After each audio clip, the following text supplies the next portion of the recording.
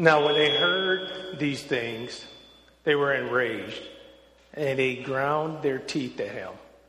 But he, full of the Holy Spirit, gazed into heaven and saw the glory of God, and Jesus standing pat at the right hand of God. And he said, "Behold, I see the heavens open, and the Son of Man standing pat at the hand of God."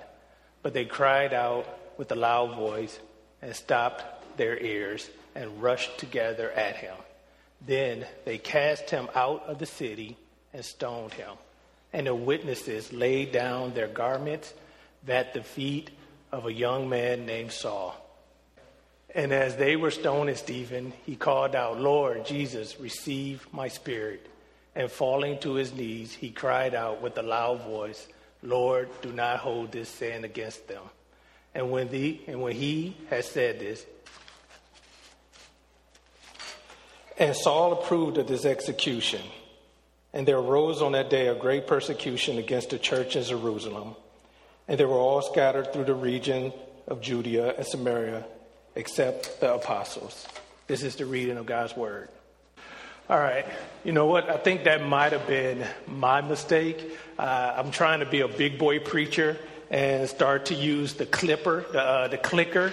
But I forgot that they were anticipating me to use the clicker. So I apologize for that disruption. Amen. You forgive me? Yeah. All right. What'd you say? All right. Well, praise the Lord. How is everybody doing this morning? Man, I'm so excited. I'm so humbled. So pleased to be with you here this moment, and just really going through a dynamic passage of scripture.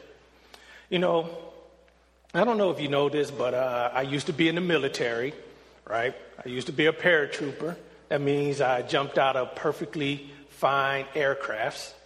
And part of my training was, of course, to go to jump school, right? Now, I chose to go to jump school. I chose this job as a paratrooper. And so, as I'm going through the training, right, you know, I'm excited. You know, I was kind of arrogant back then, so I'm just like really pumped up. You know, I'm having flashback of all the G.I. Joe cartoons and stuff that I watched growing up. And then the day came of jump day. And the way you graduate is that you have to have 5 jumps to graduate. And so this was day 1 of the first jump. And I'm going to tell you, when I got in the airplane and realized that I was about to jump out of this perfectly fine aircraft, you know, the stomach got to growling and the heart got to beating. But as the plane began to take off, right, and you're in the air, you could begin to feel the vibe that I wasn't the only one on the airplane that was nervous, right? Because the arrogance and the bravado that we all displayed was now silent. And we were all just trying not to look out the window to make this worse. And so I'm on the airplane. I'm thinking like, man, I don't know if I want to do this. I got all this equipment on. I'm beginning to think about all the dangers that could happen, landing in a tree, landing in a river, getting eaten by alligators. I mean, I've just got all these crazy things going on. But you know what pushed me out of that airplane? It was, well, not this go round, but what pushed me out of the airplane was the fear of having to deal with not going, right? Not going out of that airplane. You see, if you were a jump refusal, meaning that you went on this airplane and you decide not to jump, well, you become basically the biggest scrub in the military, right? And so I didn't want to be that scrub, you know? And so that fear of somewhat being persecuted, you know, by my fellow soldiers, you know, my fellow leaders, right, drove me out of that airplane. You know, and that's kind of what we're going to see today. We're going to see God getting his people out of the airplane, out of Jerusalem and into Judea and Samaria, right? And he's going to do this, and he's going to push them by putting the heat on them. And so that's kind of what we're going to be going through as we look at this passage on this morning. And at this time, we usually take a time to sum up what we've been studying. For those who are new today, we've been going through the book of Acts. It's a moving train. Oh, one thing. If you don't have a Bible, raise up your hand. Brother Alex is back there ready to pass out Bibles. Also, in this community, we're open for you asking questions and giving input, as long as you think that it's beneficial to the body. And so we've been in the book of Acts for probably the last 20 weeks, and it's been a wonderful time as we're learning about God building his church, right? And so I'm going to go through kind of the summation of what we learned thus far from a different angle, right? God is building up his church, but part of building is nurturing, right? When you first come to McAv, and you're a new Christian, or maybe you've been a Christian for a while, but you're not used to going out to make disciples, right? We bring you in and we begin to disciple you. And our discipleship motto here is relationship, ministry, service. So when you come here, we don't immediately kick you out and say, go on Mac and preach, right? We bring you in, right? We begin to build you up. We're nurturing you. We're developing a relation with you. We're pouring a word into you, and we're serving you, and with the ideal that then you will grow in your faith to the point where you can go out and serve and make disciples. Amen? And so you see the same thing kind of unfolding in the book of Acts, right? So you see the church, right, at Pentecost is formed, is birthed, but it's an infant church.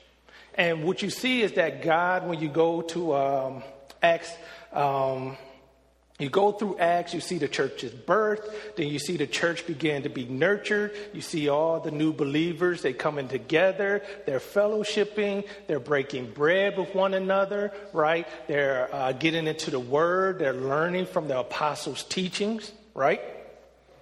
And then, they're going, right? And then God wants to remind his kids, right, that sin is real. So he killed a couple of people who blasphemed and lied against the Spirit, just to let the children know that it's real. I'm a holy God, right? So that's part of the nurturing. Every now and then, you parents know you got to tap your kids behind when they get out of line. And then, like new believers, drama comes up and they're bickering and stuff because the Hellenist Jews feel like their widows are not being cared for. So what God do is he begins to give them a little structure, as now we see deacons come into the picture, because once they go out into the world, right, they're going to need each other. They're going to need the Holy Spirit. They're going to need the Word, and they need to have a little structure. And so God is preparing them to go. And then I want you to notice that the church's existence at this time was relatively easy, right? Because if you're a parent, right, you're protecting your children, right? But there does come to the point where the children are going to have to, leave up under your protection. And God used the apostles, Peter and John, to sort of protect the children from the Jewish leaders, because at this time, only Peter and John was catching all the heat. The Jewish leadership, they were scared of the church. And so the church is just chilling. They're going to Romans Joe's. They're just living the life, right? They're just having a good time and fellowship. And they're looking at Peter and John, and they are taking the beatings. They're the ones that's going against the Jewish leaders, right? But the church was safe because God was giving them a time to nurture and grow. But now, over the last 3 weeks, we see that what God is doing is he's preparing to leave Jerusalem right? And to go out into Judea, Samaria, and then to the ends of the earth. And so now it's time to get his children ready to go. Hey, you know what? Can you handle the slides? All right. I'm still learning how to multitask, so maybe the next sermon I'll go ahead and click it. All right. All right. And so to do this, what God did was he raised up Stephen. Right, we were introduced to Stephen probably about 3 weeks ago, and Stephen was a man who the scripture refers to as being full of the Spirit, wisdom, faith, grace, power, and having the face of an angel, right? And so God, what he did was from amongst his children, raised up one of them, right, to use to spark the new mission that they were about to go upon. And so he raised up Stephen, and he had Stephen to do three things. He used him in three ways. First of all, he used him as a messenger, he used him as a model, and then he used him as a martyr. The messenger part, Eric talked about last week, or the last couple of weeks. And we saw in Acts 6, 8 through 15, Stephen is arrested and put on trial for blasphemy against the holy place and the law. And then in Acts 7, 1 through 53, God uses the trial of Stephen to give Israel one last opportunity to repent and embrace their king. Right? And so that's the messenger part. So Stephen, right, he wasn't just a deacon, but he had a prophetic ministry. And he was going into synagogues. And in the synagogues, was the Jewish leaders. And we also feel like Paul, right, was also in the mix. And he's debating with them. And it started off as friendly debate, right? They're just going through the scriptures and everything and talking and debating. But they couldn't resist the wisdom that Stephen was hitting at them, right? Stephen, this man full of spirit. And so what they do is they began to plot and secretly raise up false witnesses. And basically they want to put him on trial for blasphemy because they're trying to get him to shut up, right?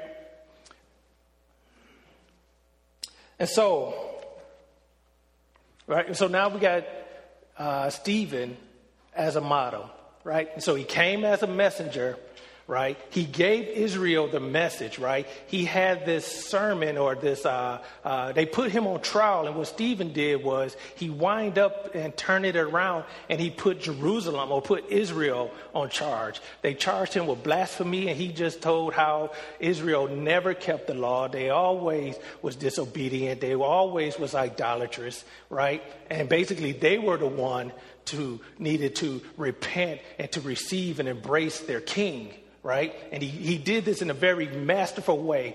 He started with just going through the history and talking about the Pharisees' favorite subject, them, right? And he's affirming that, I believe what you believe, right? I believe all these things. But then Stephen believed that all those things was fulfilled in Christ, right? And so what we saw here is Stephen's final days mirror Jesus' final days and are a reminder to the church of the hostility that the world will have against them. When I was going through these scriptures, I'm going to tell you, it was really hard to relate because I'm an American, right? I'm an American evangelical. And when I think about persecution, my mind always goes overseas. Because here, we got it easy, right? When we feel like we're getting persecuted, it's because they won't let us have a nativity scene outside City Hall, right? That's the things that we get up in arms about, right? Persecution, right? But when you think about persecution, your mind drifts overseas, and you think about the young lady from Sudan, right? Who's literally being persecuted, right? And she's out of prison, but they're still trying to go after her. And basically they're saying, you was a Muslim because your daddy was a Muslim. You're a Christian now, right? And that's the death penalty over there. And they brought her to court. And she was facing, right, the Sudanese court. And they asked her basically to recant. And this woman, I don't know how long she's been walking with the Lord. And they said, we're going to give you 3 days. And she was like, I don't need it. Right? I don't need it. And they put her to jail. Right? So when I think about persecution, I'm thinking about the Voice of the Martyrs. I'm thinking about ministries like Gospel for Asia. I'm not thinking about me. So when I look at the scripture, it's very hard for me to relate to it because I'm not going through it, right? And it was the same thing with the church. You know, they didn't think about persecution. You know, they saw that Christ, they saw Christ went through it and they saw the apostles, but it wasn't their reality. And so what God is about to do, and he's going to use Stephen to do, is to remind them that this is part of your reality. And I think this is a timely message for the church today in America, because once again, we got it easy. The world, this country, right? They don't hate us because of the cause of Christ. Right now, they're annoyed with the church because of our politics, right? They are annoyed with the church because of our morals and trying to force everybody to live as Christians, right? Nobody likes a goody-goody, right? But as far as Christ is concerned, they know that we represent Christ. But once again, in this country, everybody got a different Christ. So here, we're not persecuted or we are not suffering because of the cause of Christ. We're really suffering just because of our ineffectiveness as preachers of the gospel. You see, over in the Middle East, it's all about Christ, right? It's all about Christ. It's not about all this politics. It's about Jesus. And if you are representing Jesus, well, you're going to catch it. And I think it's getting like that in this country. Because what I notice is that now they're not letting us get away with little Christian terms, right? Back in the day when they say, hey, are you against homosexuality?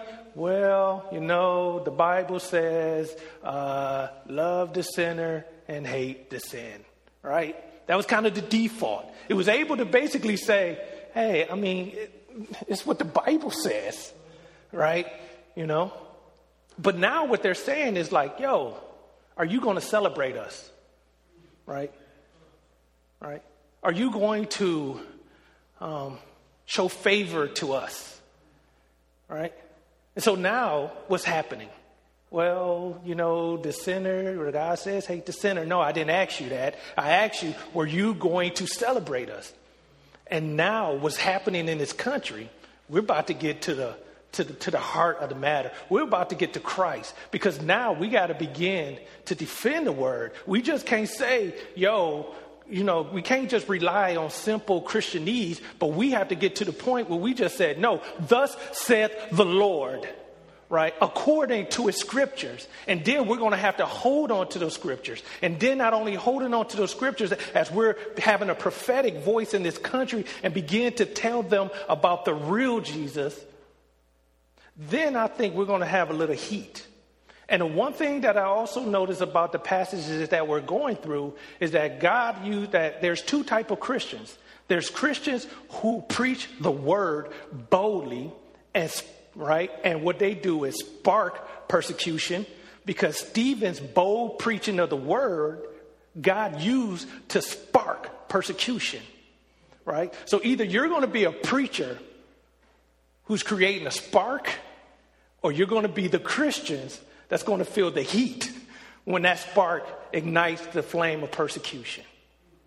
And family, I pray that we will be bold leaders, that we will be able to speak prophetically to our community, prophetically even to the church, as the church in this country is so Mary Poppins.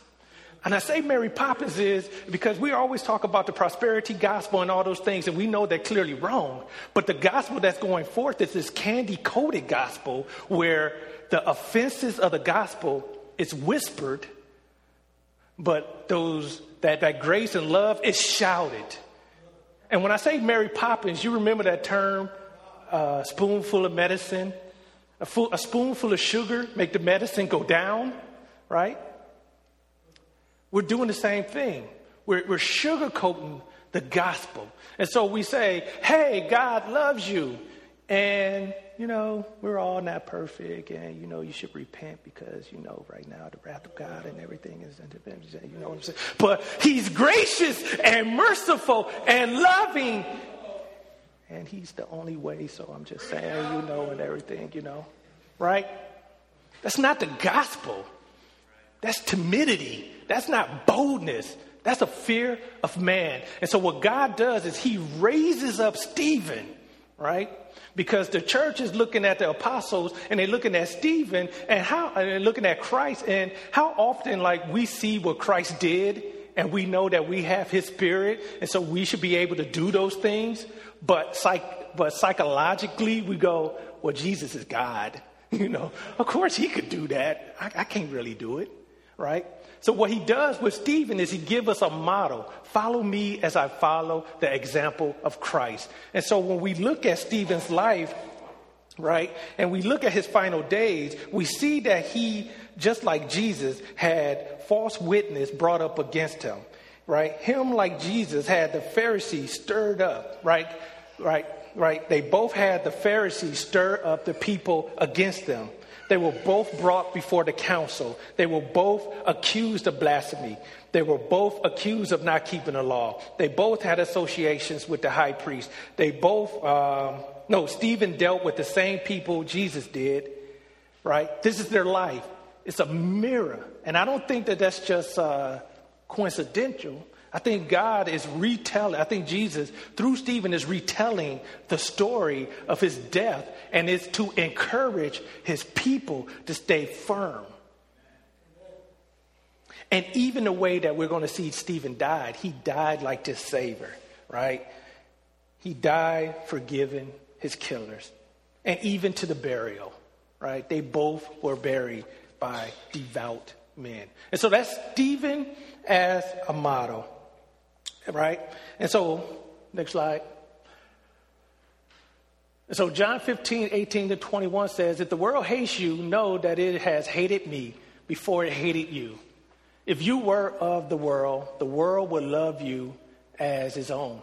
But because you are not of the world, but I chose you out of the world, therefore the world hates you. Remember, the word that I said to you, a servant is not greater than his master. If they persecuted me, they will also persecute you.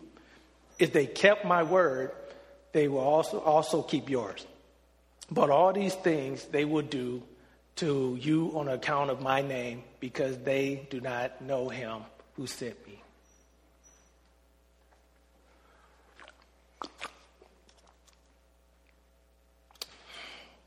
And so now what we're going to do is we're going to see our model, Stephen, in action.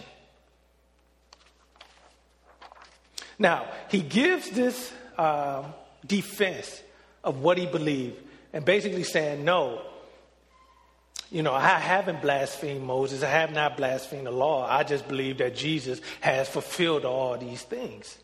And as he's going through it, right, and it seems like he's calm and he's just teaching, right, but then he just starts to preach. And what we hear here is he just begins to indict the Pharisees. And he says, you stiff-necked people, uncircumcised in the heart and ears, you always resist the Holy Spirit, as your fathers did. So do you. Which of the prophets did your father not persecute? And they killed those who announced beforehand the coming of the righteous one, whom you have now betrayed and murdered. You who received the law as delivered by angels did not keep it. Right? He came hard. Right? And we're going to, right? And so now this finally brings us to our message, to our passage that we're going to work through today. And that's Acts 7:54. Here's their response. Now, when they heard these things, they were enraged and they ground their teeth at him. Now, we are an ESV church with a taste of NIV. But sometimes when you really want to bring something home, you bring out the King James, right? So I dusted off my King James and I found this verse. And it says, when they heard these things, they were cut to the heart and they gnashed on him with their teeth. To be cut to the heart is deep feelings of exasperation, rage and anger. You see, when you read they were enraged, sometimes we begin to just think like they were really, really mad, right? But this was more than just really, really mad because they got their heart sliced, right? Stephen cut to the core. And you know what he hit? You know what was at the core of their heart? It was their righteousness. Oh, I could take a bruise to my ego, right? You could come and crack a joke on my clothes, right? You could talk about my pointy ears, right? I mean, you could do things that would bruise my ego, talk about my barbecue, right? You know, this was more than their ego getting bruised, right? He got into their righteousness. Have you ever got hit in your righteousness, right? Some of you are like, well, what is that, right? That's when how can I explain it? It's when you have this area in your life that you think that you are the bomb, right? Yeah, you know you're not perfect and you know you're a work in progress. But when it comes to humility, oh, I'm that deal, right? And you know how you can find your righteous? Because when Eric begins to preach and he'll come up here and say, you know, today we're going to be talking about humility, you perk up in your seat as if you heard your favorite song on the radio, right? You're just like, oh, this is my jam. I should preach on this. I can't wait to get to Mac Group and just talk about humility, right? You're excited, right?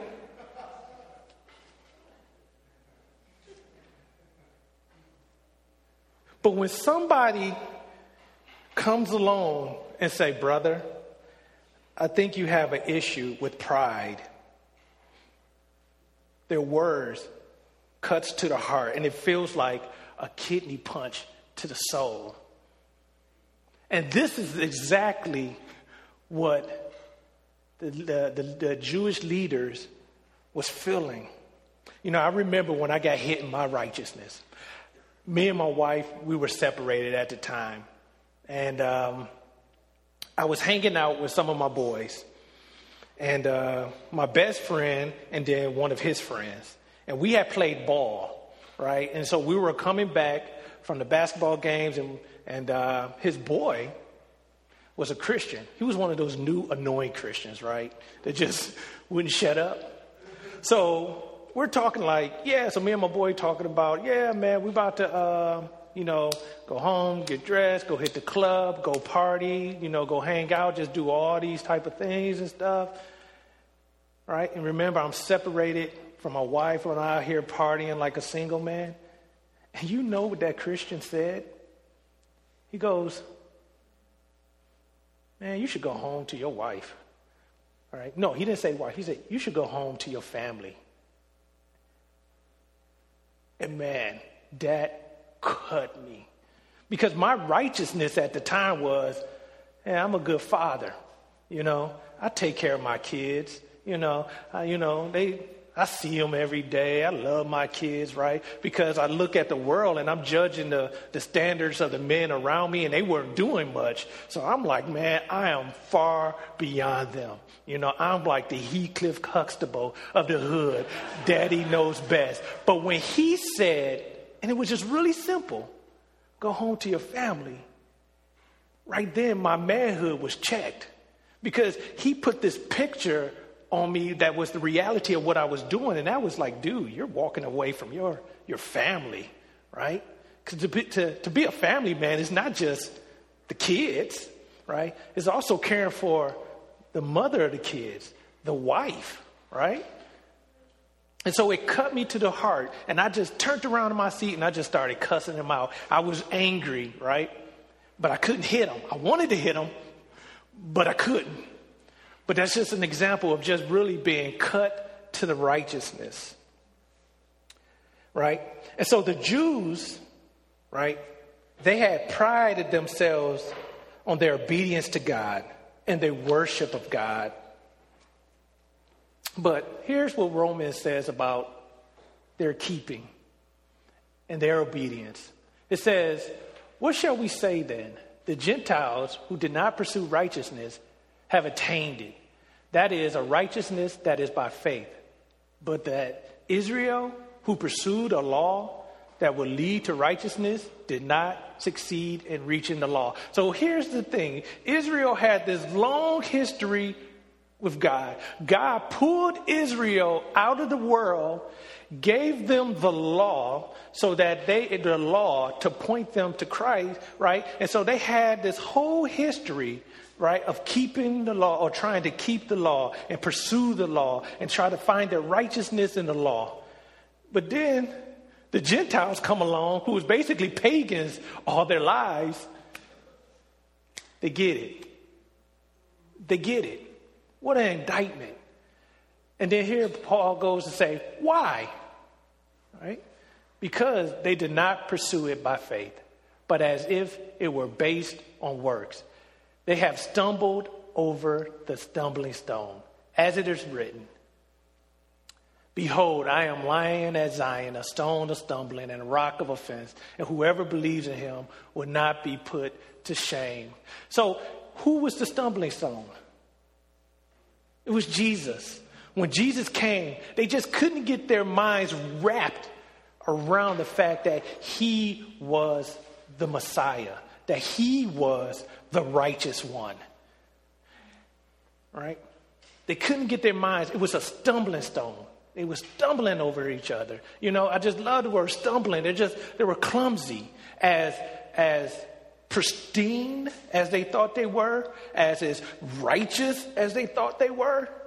They were just clumsy fools, and they missed it. But Paul is still praying for them, because he says, brothers, my heart desire and prayer to God for them is that they may be saved. For I bear them witness that they have zeal for God, but not according to knowledge, for being ignorant of the righteousness of God and seeking to establish their own, they did not submit to God's righteousness. For Christ is the end of the law for righteousness to everyone who believes.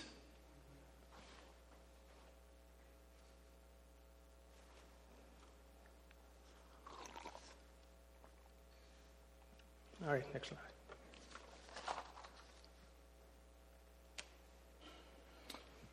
All right, so now, Stephen here, he's now really upset these guys, right? He cut to the heart. And now he's looking in their eyes. But as we see in Acts 7:55, it says, but he, full of the Holy Spirit, gazed into heaven and saw the glory of God and Jesus standing at the right hand.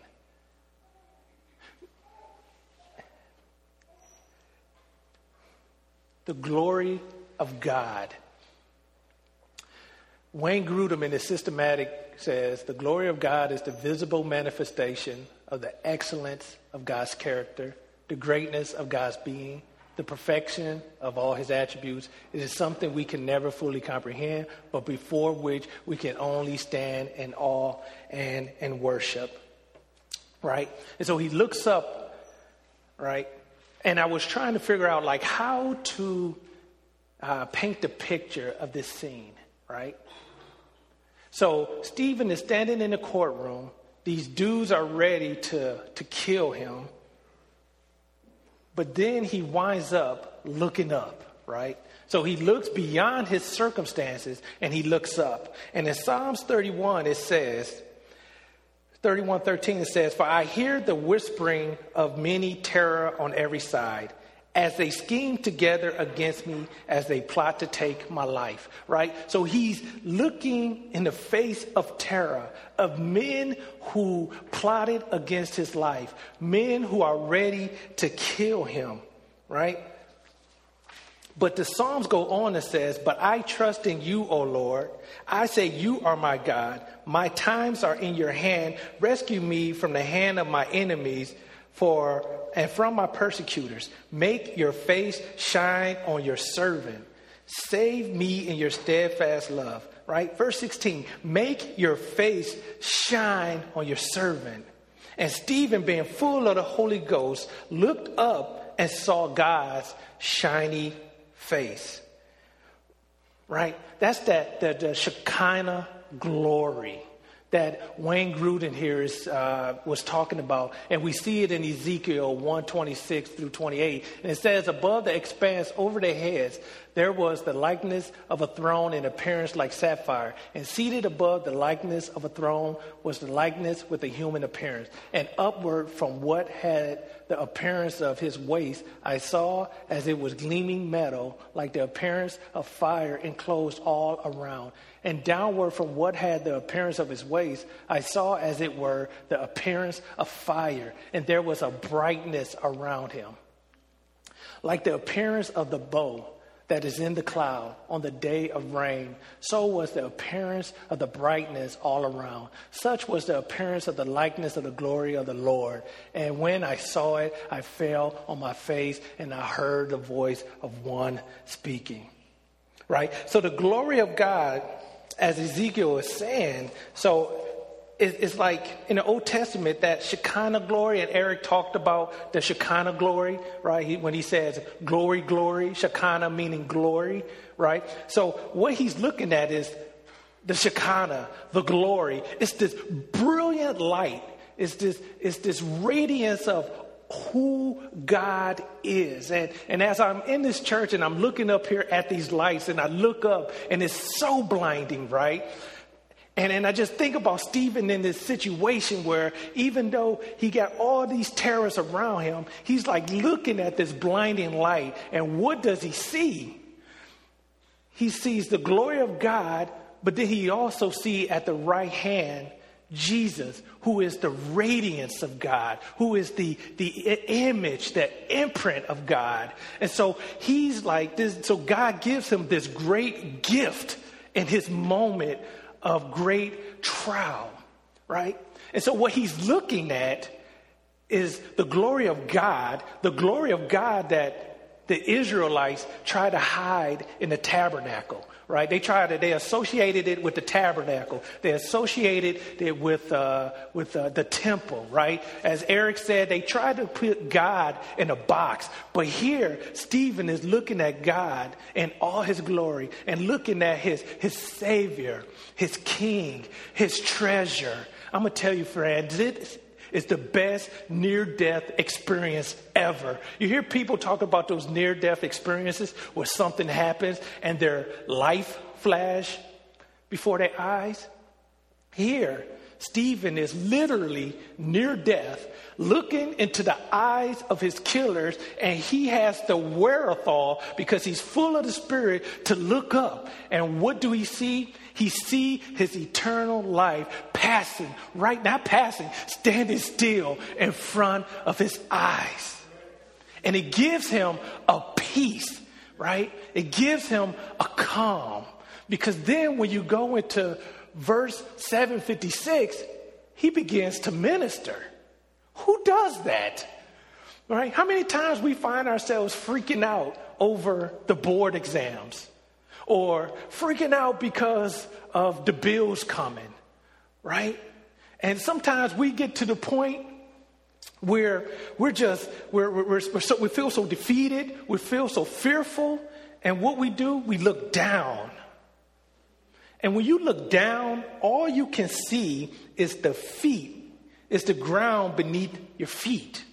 But notice when you look up, and you look up into the sky, and you look up into the heavens, your eyes see much more. They see the wideness of the heavens, right? The skies, and they can see higher, and they can see further, and your eyes begin to struggle because they want to see beyond what they're physically capable of seeing, right?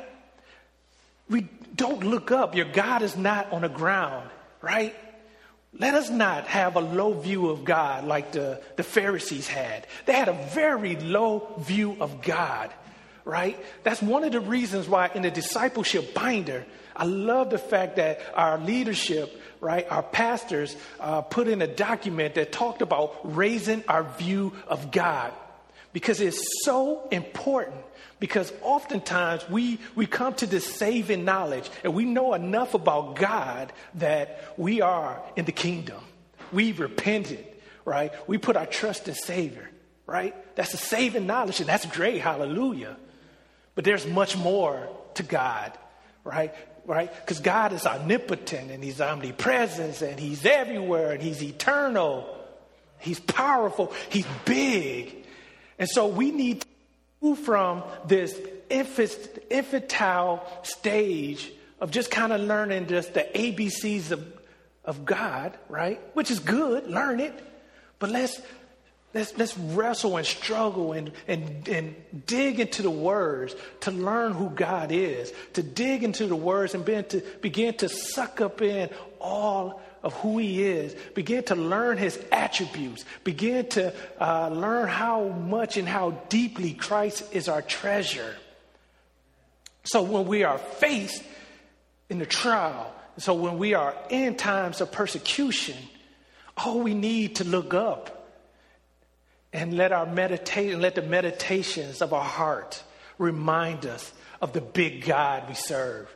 You see, God gave Stephen the gift of a visitation, right? That's his vision. I don't know if that's going to happen to us. So we need to make sure that his vision, right, is our meditation. Amen. And so he got the calmness. He's cool. He's calm. He's collective. On the other end, they're cut to the heart.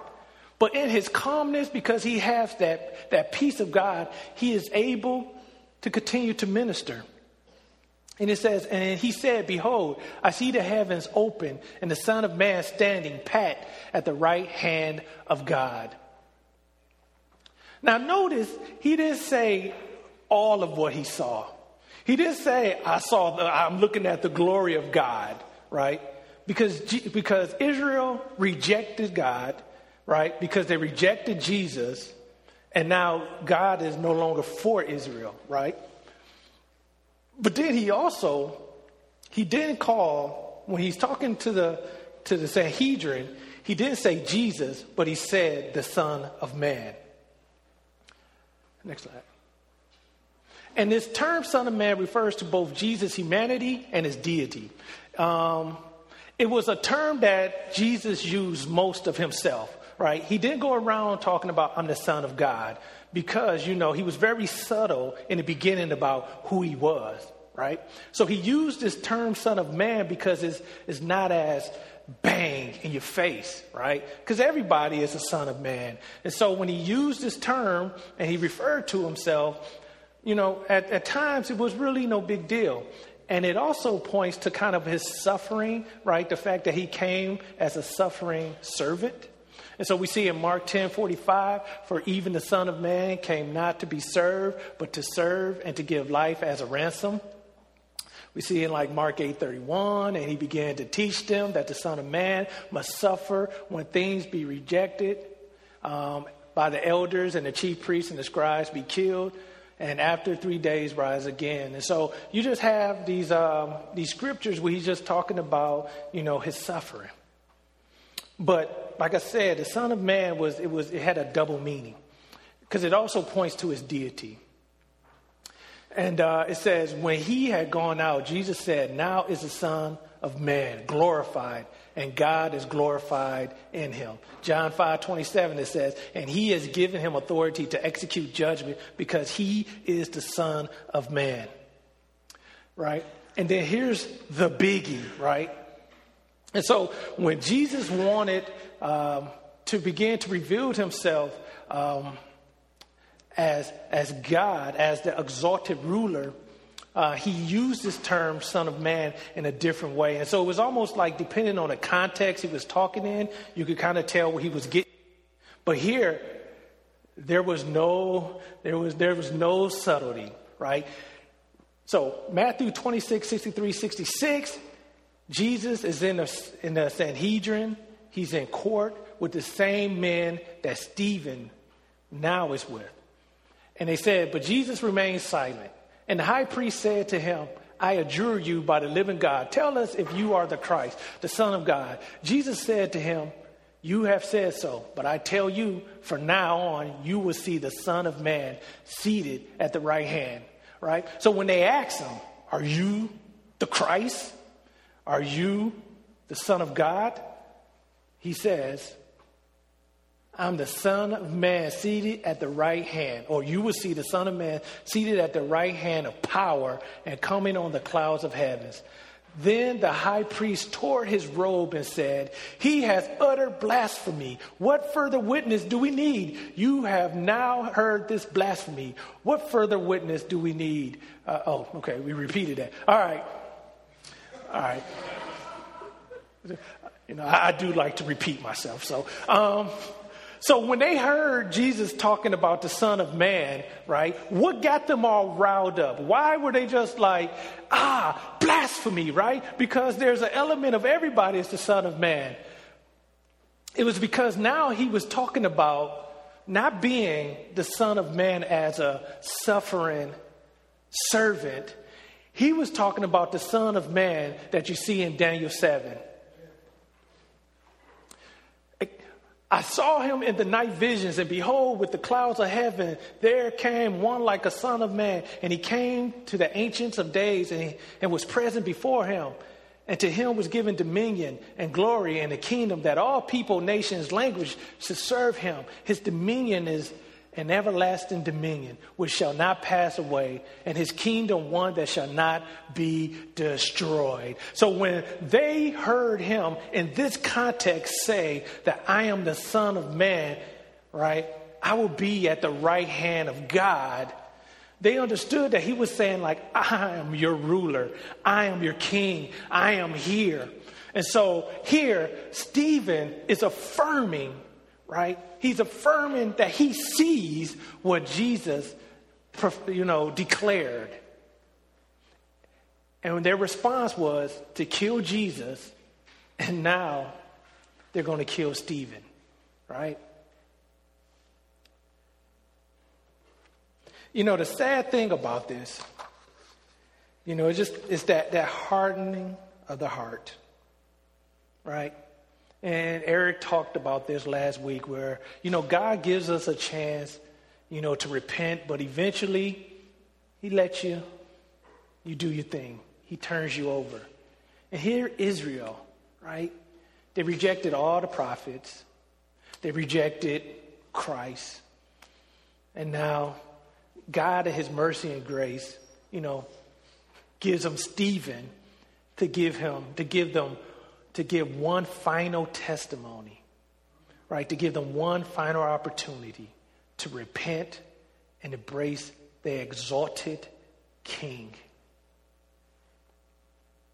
right? And over times in the scripture, you see that they had a hard heart. And then Stephen comes, right? And it wasn't just Stephen, the apostles, they preached and they cut to the heart. And that heart was tender. That heart was sore, right? And sometimes I think about when I'm street evangelizing and I'm preaching to somebody and I'm ministering to them and they just like, yeah, and they're all in. And I'm thinking like, oh, man, we're about to close the deal. I think they're about to come to Christ. And I'm thinking like, man, it seems like the Lord is doing something. Their heart is tender. And then they go, I don't know. I don't know. I hear you. All right. The thing is that it's okay for people to consider, the gospel, to go home and to think about it, right? But at the same time, when God is giving you an opportunity to repent, and if some of you are in here, right, and God is giving you the opportunity to repent, but you're like, nah, I first got to see if the Bible is truly the Word of God. Or, well, I don't know if that Bible speaks to everything that's going on. Well, I'm going to go and see what they're saying at the Kingdom Hall. Or I'm going to go see what they're talking about in the Mormons, right? And here God has sent a messenger to you to preach his gospel, to tell you to repent and to embrace your King. you just don't know how much time that you have. And so go ahead and consider, but make sure you're considering this with some urgency and that God won't harden your heart, right? Like we see with the Pharisees. And so they cried out with a loud voice and stopped their ears and rushed together at him. Then they cast him out of the city and stoned him. And the witnesses laid down their garments at the feet of a young man named Saul. Right? They heard the message, and all together in one accord, they charged after Stephen. And man, I'm telling you, I see that same dynamic happening in the world, right? It's amazing how we talk about women's rights, and the women's rights movement always want to jump on the Christians, but they leave the Muslims alone, and the Sharia law that, it's a rough place for a woman, right?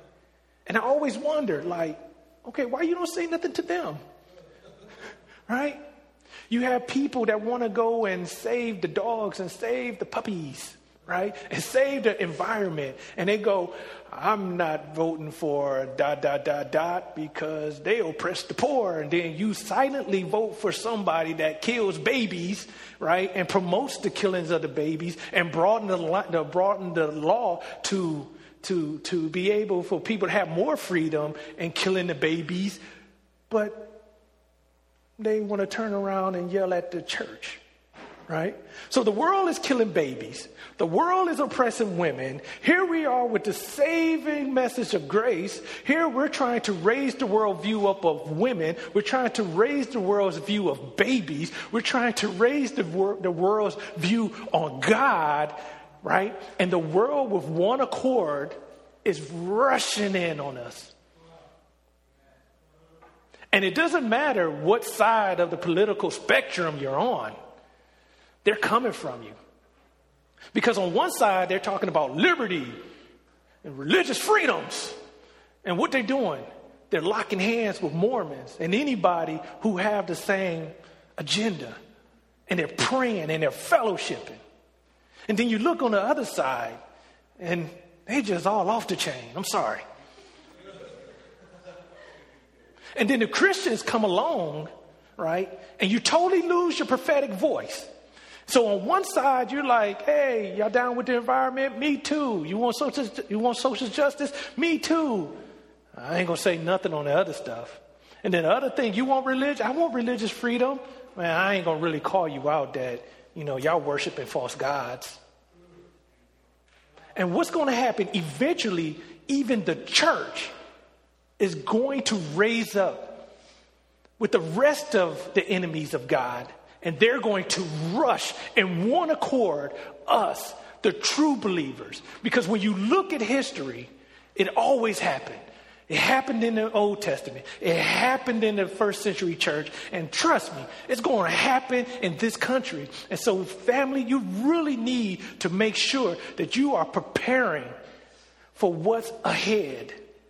I wanted to preach this sermon, and there's a part of me that wanted to bring it down to our issues where we say, man, when we're going through tough times, we got to learn to trust God, right? And our tough times it's kind of like our own, like I said, bills and college and schools and this and everything else. And, maybe a death in the family. And those things are tough. And I'm not trying to downplay it, right? But here God is talking about persecution, right? The world being hostile to us. And they haven't changed. It's still the hostile world. But the only thing is different here is that we haven't got to Christ yet. But I'm telling you, as we continue to proclaim the gospel, as God raises up bold men that will go and preach a cut heart gospel that will penetrate to the heart of men, that will either have them shouting, what must I do to be saved? Or picking up the stones. Either way, God is going to get the glory for those who are being saved, and then as well as those who are perishing. But the question is, will we be bold enough to preach in a way that will cost us something? So often when we're talking about, and when we look at hard preaching, right? Preaching to that heart, we limit it to the scriptures and to the apostles and to the pulpit. So Eric is up here, he's preaching a hard gospel, or Leon come up here and he preaching a hard word. But then in our personal evangelism, what do? We kind of tone it down and we're a little more quiet. We leave the hard preaching to the professionals and to the scriptures, but in those personal, we're just kind of like, well, I just want to share my faith, right? All right, I understand that term, but I want you to kind of maybe look at it differently, not just sharing your faith, but proclaiming the gospel, repentance, forgiving of sins. And so you think about this and you say, well, Alvin, are you talking about just going around and calling everybody stiff neck, right? Brood of vipers, right? No, right? But as a minister of the gospel, you got to have more than one tool in the box. When you look at Jesus, right? He was tender, right? When he talked to the woman at the well, right? He was just like, you're looking for love in all the wrong places. Yeah, you off the chain. You not only you got many dudes, right? He called her out on her sins. You got 5 husbands, right? He wasn't afraid to call her out on her sins and then point her to him, right? And he did it with a tender touch because they were having a dialogue, but he still went there, all right? I just did an Eric Russ. He still went there, right, with the hand motion. All right? But then sometimes Jesus didn't have that tender touch, but he brought a punch. When he says, you whitewashed tomb. When he went against the Pharisees, he didn't hesitate to call them out, right? He didn't hesitate to go hard on them. And Stephen, he didn't hesitate to go in on them. But then I want you to look at this,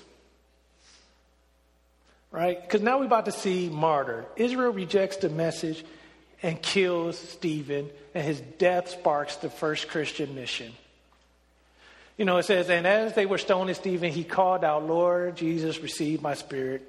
And falling to his knees, he cried out with a loud voice, Lord, do not hold this sin against me. And when he said this, he fell asleep. Go up. Go back to the last one.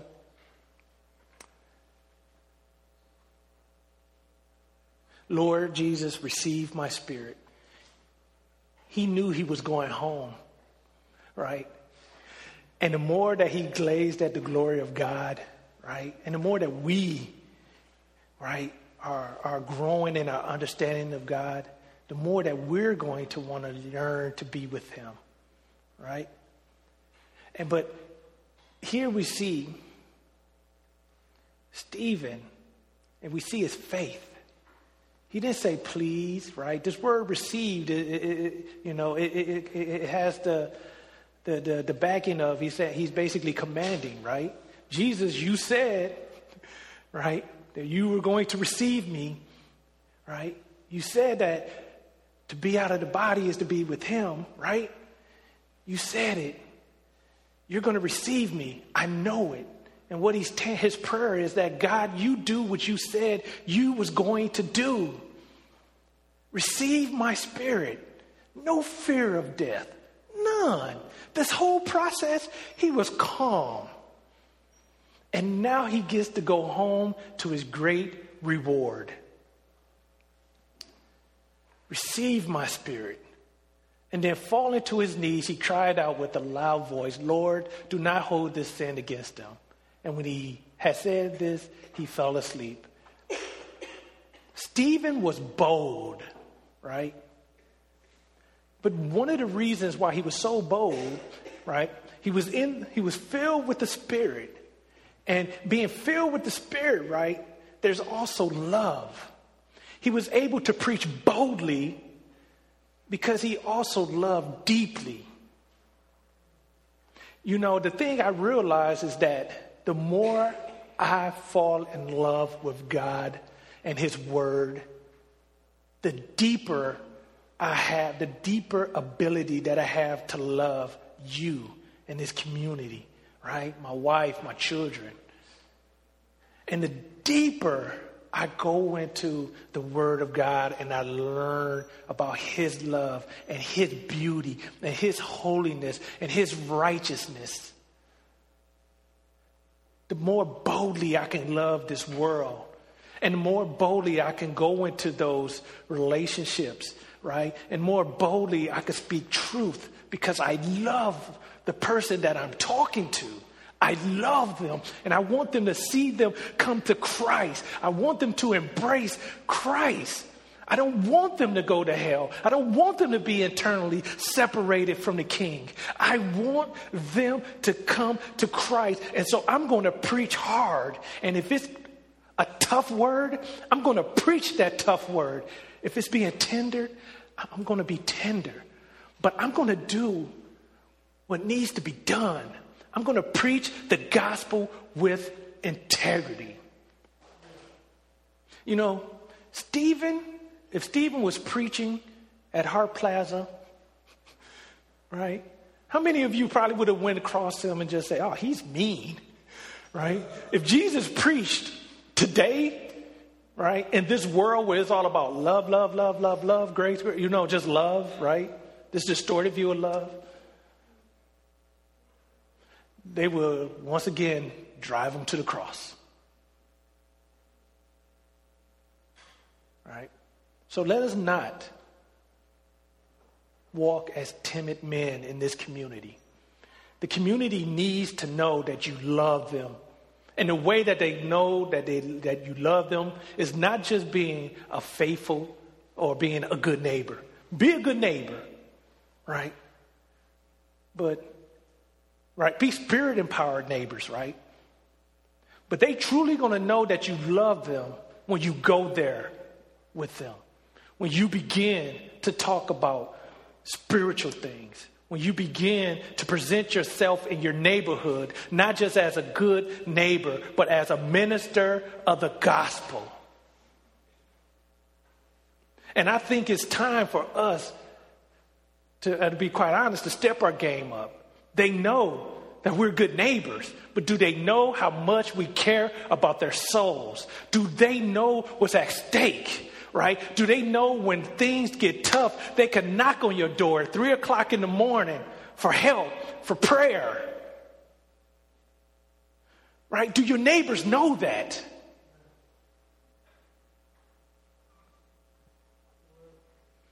All right, go on. And so I just want to encourage you to go in power, right? Go in power. And then also I want to encourage you to go together, right? Keep going. And I went over hours, so I'm trying to wrap through this, amen. I was in the spirit, all right. But also, right, so I want to encourage you to go in power and to go together. I also want to encourage you to go with the word. The reason why I say kind of going back and I say go together is because we are the church. And one of the areas that I think we need to grow in as a church is to begin to love the church more than we love our relationships. Because we come to McAv, right? And we fall in love with people, and we're not falling in love with the body of Christ. And so like last year, right, we had an issue with one of our own kind of raised up against the church and threw some darts at us. And what happens as the leadership was trying to deal with the theology of what was going on and trying to keep unity in the body, we had a lot of people upset about a relationship. We had people leave because of relationships. And what happens is that this hinders our testimony in the community. When we're trying to go and we're not united together, right? The world sees that. Why would they want to be with us? Right? And so I really want to just encourage you to learn to love the church more than an individual. Right? Stand up for righteousness. If the leadership is doing something bad, then say, according to scripture, ... Don't come to us and say, you hurt my friend's feelings. right? We must fight for purity and unity in the camp so that we can be gold. When we go, we could be bold in this community. But we got to be bold amongst ourselves. And we got to also love the church more than the relationships. And I love you as individuals, but I do not love you more than I love the body of Christ. Amen. So let us go together, go to the word, right? Go preaching repentance, preaching forgiveness, and then go in love. The Lord do not hold this sin against them. We preach hard, we say tough things, but we love them. And the last one, and remember, you're not going alone.